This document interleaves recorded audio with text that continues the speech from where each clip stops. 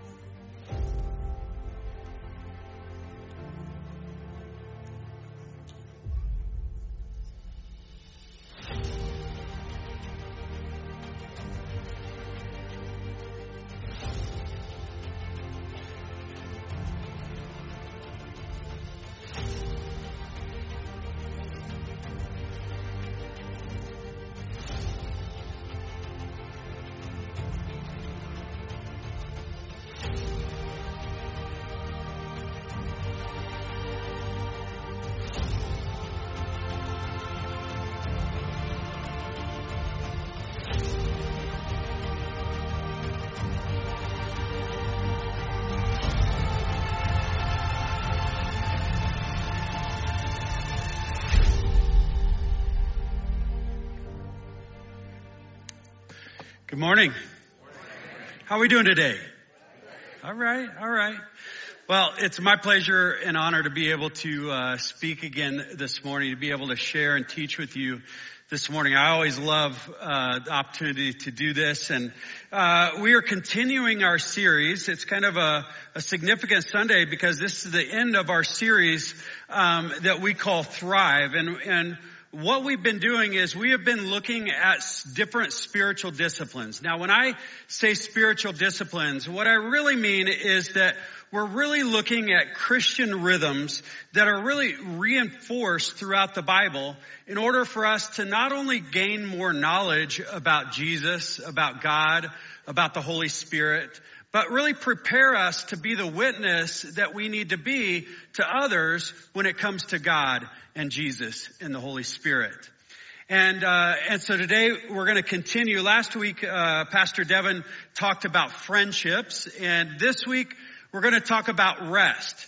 So Pastor Devin decided to take a rest to this morning. So, no, I'm just joking. He is away at a retreat this weekend, and if you're watching, Pastor Devin, don't fire me.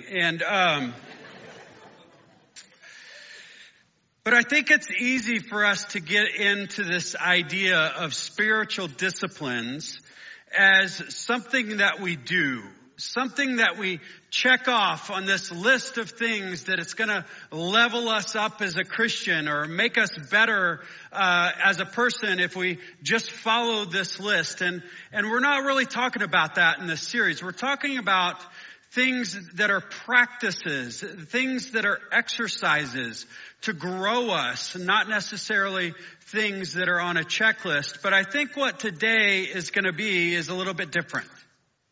Because you see, we've been talking about these spiritual disciplines, whether it's prayer or fasting or friendship, and it's these things that we should do to grow in Christ. But today is different because in a way, rest is really the opposite of doing. The practice of rest in some ways is about ceasing from doing.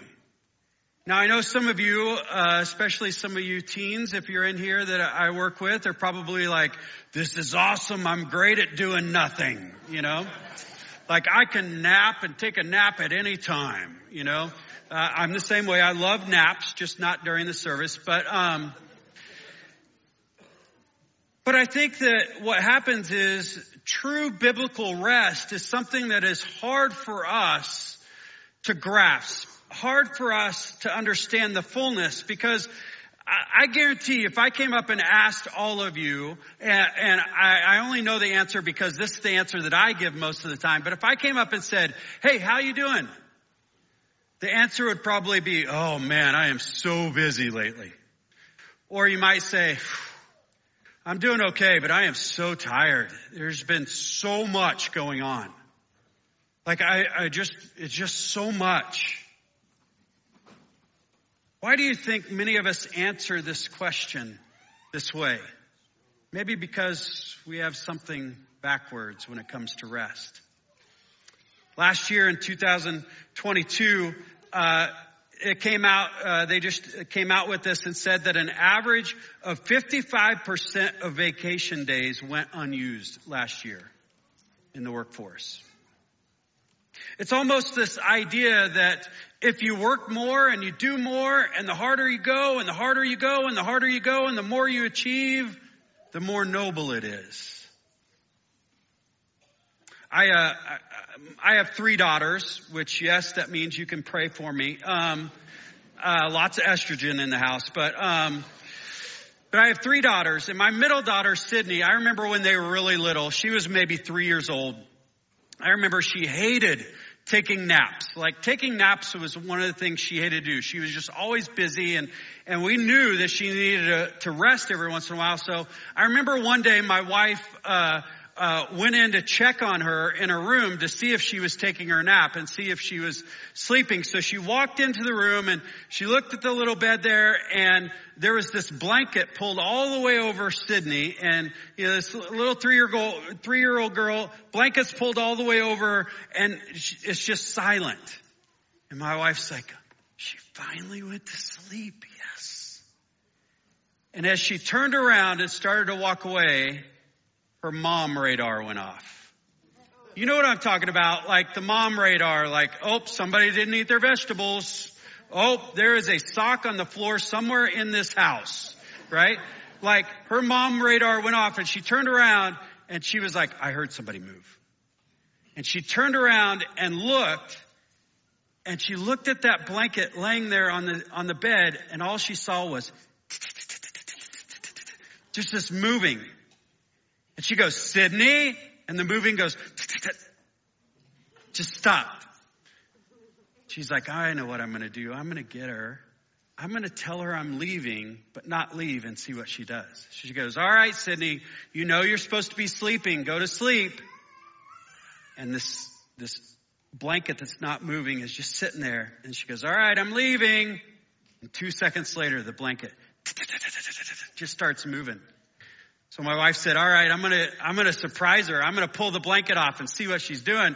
And she gets down there quietly, and the blanket's just moving, and she pulls the blanket, and automatically my daughter just acts like she's asleep, like she plays dead, like, Ugh. And in her right hand is a red Sharpie marker, and on her left arm is all the drawings that she decided to do. My daughter's now a tattoo artist, and she does, no, I'm just joking. She's not.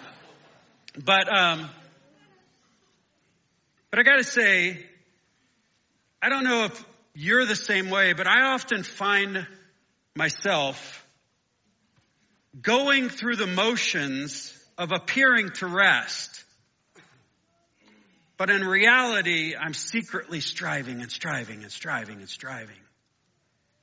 It's like I like to tell people I'm resting, and I like to think that I'm resting because I made it to the weekend, but in all honesty, I'm still just sitting there. And then I start thinking to myself, is this what life is? Is this what God wants for me? To go and achieve and go and obtain and go until I get to a weekend and I'm tired and I can't rest, and then I go some more. See, I believe that it's God's desire for us to be people who stop and dwell in His presence, to step away from doing and achieving, to be the children of God.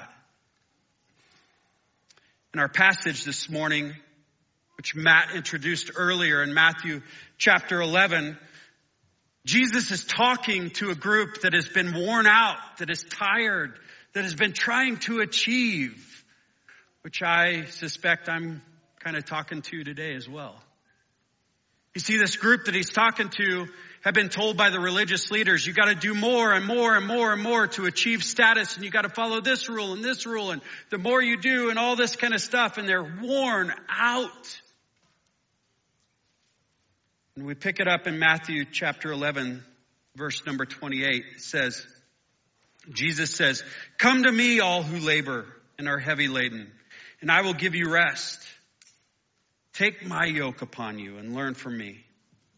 For I am gentle and lowly in heart."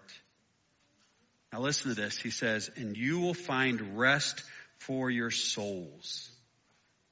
For your souls. "For my yoke is easy and my burden is light." Let's pray.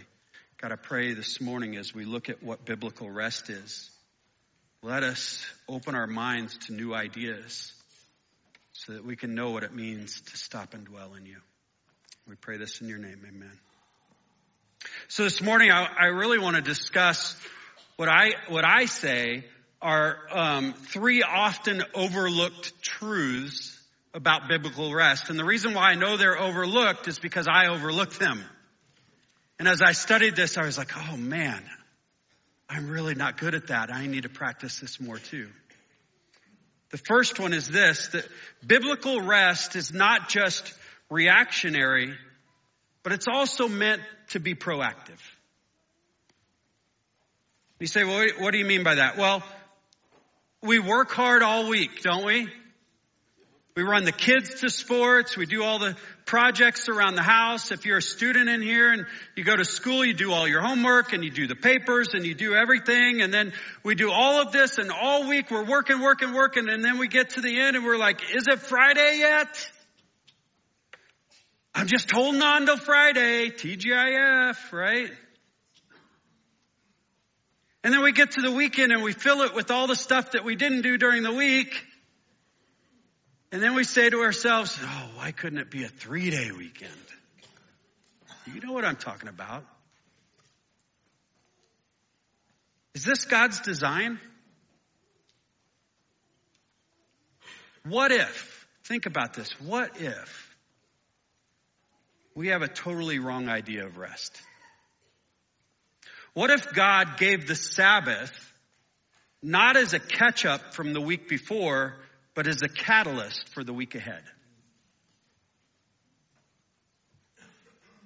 This really begs the question then, what is rest and Sabbath? Well, that might be, but what is it? What does God mean by that? You see, when I say Sabbath, many of you probably think of Exodus 20 and the 10 commandments and the fourth commandment of you shall set aside a day of rest, a Sabbath, and make it holy.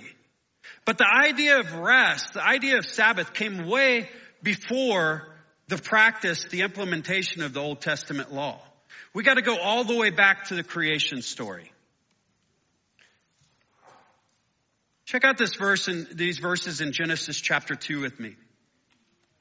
Starting in verse number 1, it says, "Thus the heavens and the earth were finished, and all the host of them. And on the seventh day, God finished his work that he had done, and he rested on the seventh day from all his work that he had done. So God blessed the seventh day and made it holy, because on it God rested from all his work that he had done in creation." This is the first idea of Sabbath, the first idea of rest that we get. And when we look at this, we say, okay, well, that's kind of reactionary because he's reacting to what he did, right? Well, there's two words for rest in the Old Testament. The first one, which goes along with this, is the word Shabbat, which is where we get the word Sabbath. Shabbat. And Shabbat literally just means to cease or to stop. We see that in this verse. But don't get confused, because it doesn't mean that God was tired. Doesn't mean that God worked, and now he's so tired, or he's out of breath, or he's out of creative ideas that he needs to stop. No. The stopping that Shabbat is, that we see here in this passage, is that he stops to take a break to frame the picture of his work. He looks at it and says, this is what I intended to create, and it is beautiful. He's done. he shows us this picture of stopping. But it's the second word for rest that I think is very interesting. Because you have Shabbat, which is ceasing, but you also have this word that's called nuach. N-U-A-K-H, nuach. And it literally means to dwell or to settle. Now I'm going to read this verse here in Genesis chapter 2, just a few verses later, where we see the first example of this. We see this example of the word nuach, and you're going to say, I didn't hear anything about rest in that verse. Listen to it. Genesis 2:15. The Lord God took the man and put him in the Garden of Eden to work it and keep it. There's rest in there. Let me say it again. The Lord God took the man and put him in the Garden of Eden to work and keep it. You see, when we read this, put him in the garden, that's where the word nuach is. That's the word that's used for that. Why? Because God put him in the garden or settled him in the garden for the purpose of dwelling in communion with him. You see, rest is an intentional stop, but it's also an intentional dwelling. It can be reactive, but it's also proactive. Shabbat and nuach. So why do we think, and I'm talking about myself here too, that if we stop our daily or our weekly work, that we're automatically going to rest? If I get to the weekend, I'm going to rest. If I get there, as long as I stop, I'm going to rest. In our passage today in Matthew 11, in verse number 28, Jesus says, "Come to me, all who labor and are heavy laden." Why does he say that? Because he wants to dwell. He wants to dwell, to settle. Christ calls us to him for rest. It's not just reacting to the hard work we've done, but it's growing in him to take the work week ahead. This attitude that as long as I'm not doing my regular routine, I'm going to be rested is baloney. It only proves that we have this major fallacy leading our schedules that says, I am in control and I can produce wholeness in myself. It kind of brings us to our second truth is this, that biblical rest is not about taking control, but giving up control. I call it the Field of Dreams syndrome. Field of Dreams, any baseball movie is automatically on the top of my list of baseball movies. I love Field of Dreams, not quite as much as The Goonies, but I love Field of Dreams, right?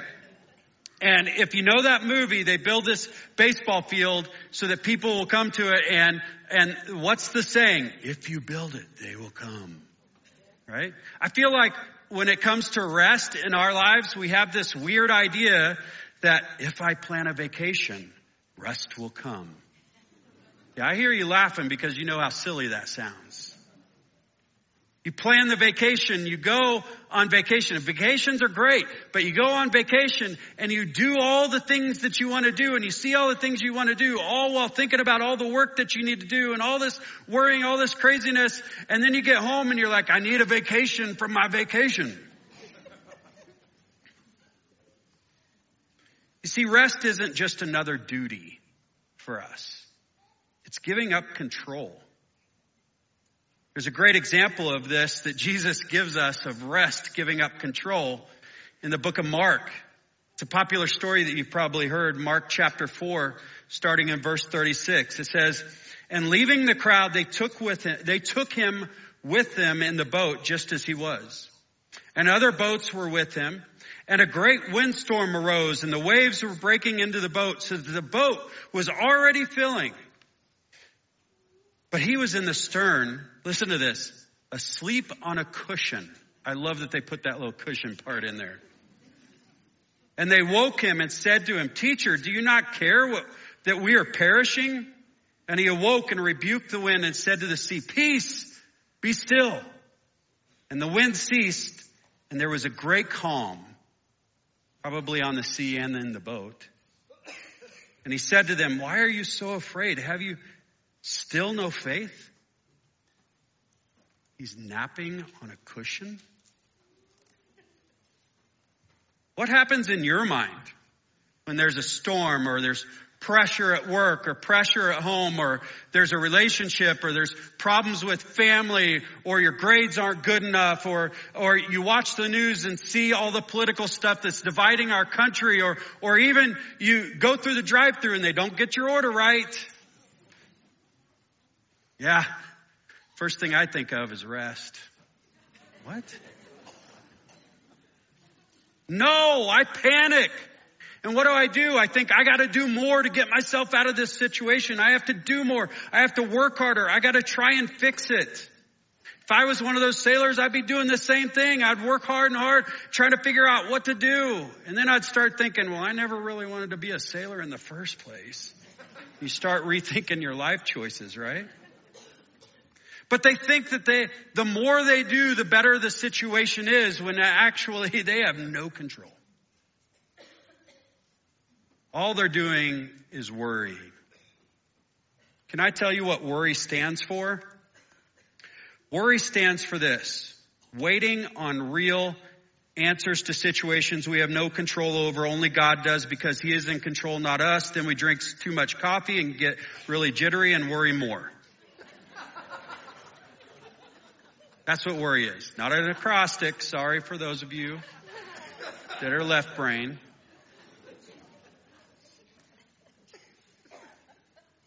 But I think there's something very intentional that Jesus does here that is incredible. You see, He's letting them know that in His presence there needs to be no fear.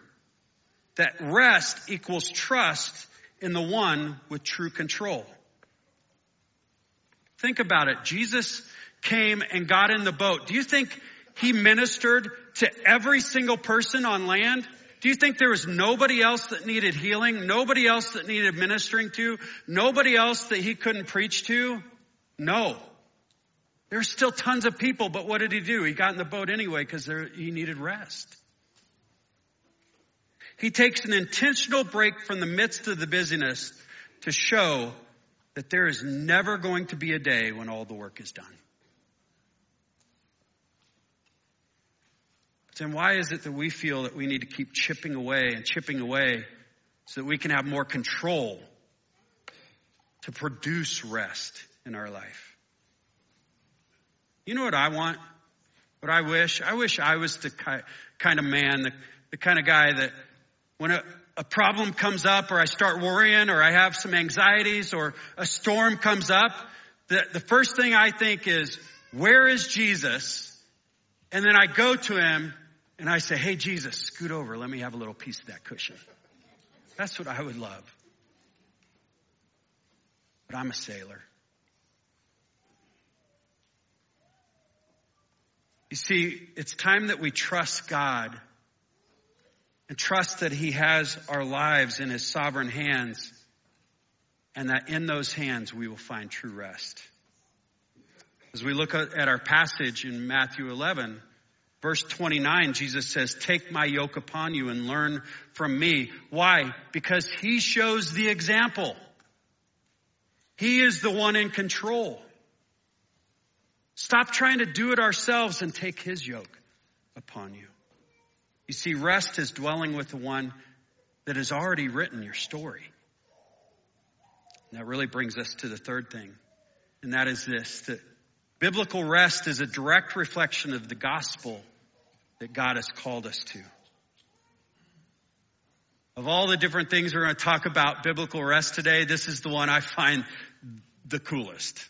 Like, this is so cool to me. Because think about it. When we respond to the God's gospel, the Holy Spirit comes and does what? Dwells within us. Think about God's plan for the garden that we talked about earlier. The purpose of the garden was for God and man to reside together, to dwell, to be settled together. Nuach. But the tragedy of the fallenness of sin was that man is now separated from dwelling with God. This separation is the opposite of rest and renewal. It's actually restlessness. And then we as Christians, as believers, we look around and we wonder why. Why is this world so wired for unrestfulness? Why can't anybody understand? Why has everybody got to keep doing and doing and doing? Maybe it's because it stems from the separation of dwelling with the one that renews and refreshes souls. You see, in the Old Testament, we see a Sabbath that is a law, a prescribed day of rest. Why did God do this? Well, one, he wanted us to put it into practice, dwelling with him. Christ came, now the Holy Spirit dwells within us at all times. But I think there's also another reason. Deuteronomy chapter 5, verse 15 says this: "You shall remember that you were a slave in the land of Egypt. And the Lord your God brought you out from there with a mighty hand and an outstretched arm. Therefore, the Lord your God commanded you to keep the Sabbath day." They were commanded to remember what God has brought them from. Delivery from slavery. And guess what? That's the same purpose today. We are saved from the prison of death that comes from separation from God, not by what we do or the acts that we do or the striving or the getting or all of that stuff, only by the outstretched arms of God. That's what Sabbath is for, to remember that you have been delivered. It's showing that my striving, my constant work isn't what will save me or get me to where I need to be. Think about this. To take it a step further, think about this. What's heaven going to be like? Well, you ask me on a good day, I'd probably say, well, streets of gold and unlimited pizza and Diet Coke. But seriously, when you think about heaven, heaven is ceasing from your striving and work and is constant and eternal dwelling in the presence of God.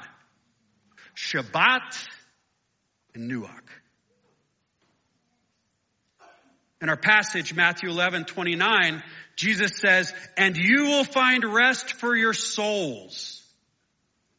This soul rest Jesus is talking about is practice for eternity, in which we will not need to strive or achieve because his power is enough. You see, the more that we see that biblical rest and renewal reflects the gospel, the more we will reflect that same gospel to others around us. Have you ever been water skiing? This is the silliest sport ever. I mean, it's like you get in the water, you strap 2 planks of wood on your feet, you grab this rope that's tied to this really powerful boat, and you let it yank you through the water until you're trying to stand on water. Brilliant idea, right? I remember the first time I ever went water skiing, and they're giving me like tons of instructions, like you got to do this, got to do this, in one ear, out the other, right? And I remember I get in the water, I put the skis on, and I'm sitting there in the water. I grab the bar, the rope, thing-a-do, and I'm sitting there, and I look up, and there's somebody in the boat, and they're like this, and I'm like, and all of a sudden the boat takes off. The slack in the rope goes out, and boom! Now, I've been snow skiing quite a few times, and in snow skiing, what you're supposed to do is you're supposed to lean forward as you go down the mountain. You've been water skiing, haven't you? In water skiing, you lean back. I decided to snow ski that day. The boat took off, I leaned forward, my skis went up behind me, and all of a sudden I'm just going at it, right? I mean, I swallowed half the lake, 4 fish and an eel. It was just crazy. I don't know what an eel was doing, but anyway, I'm just, Well, they had told me the number one rule is if you fall, let go of the rope. In one ear, out the other. And I'm just dragging around the lake going, and I hear and see people just going like this. I'm like, yeah, I'm doing good. And finally, I'm just like, I can't take it anymore. I let go. And I'm like, oh, never doing that again.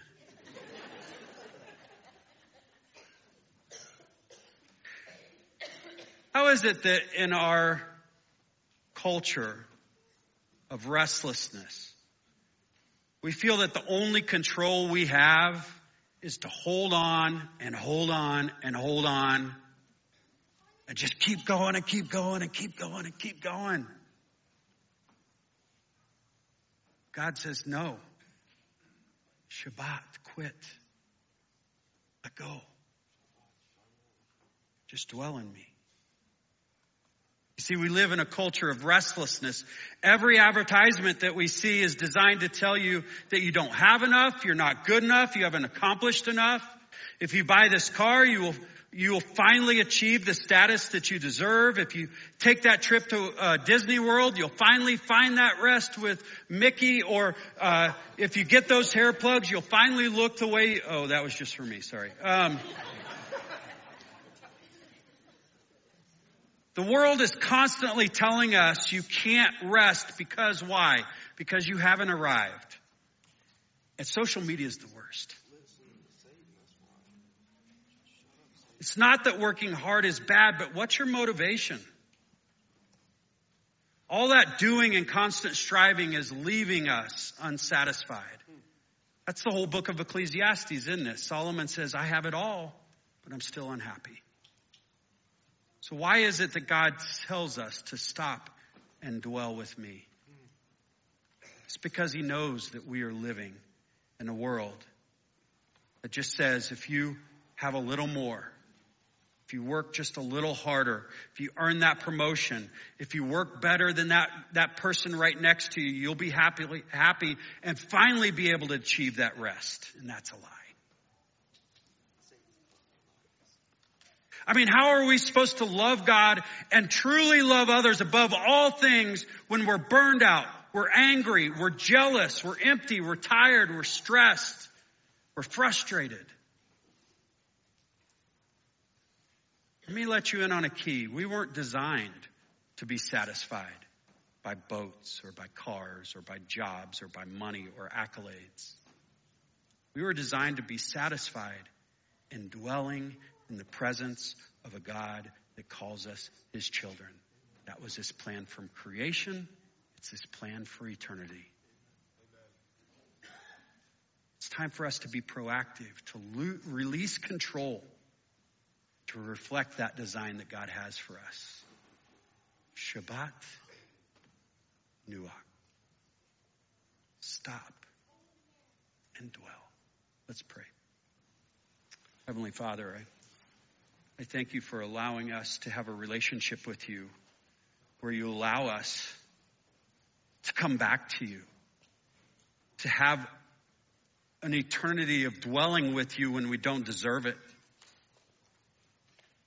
God, I thank you for allowing us to have true rest in you, because you don't just give rest for our body and our mind, but you give it for our soul. God, I know there's somebody in here, probably many in here, that are feeling like they're at their end.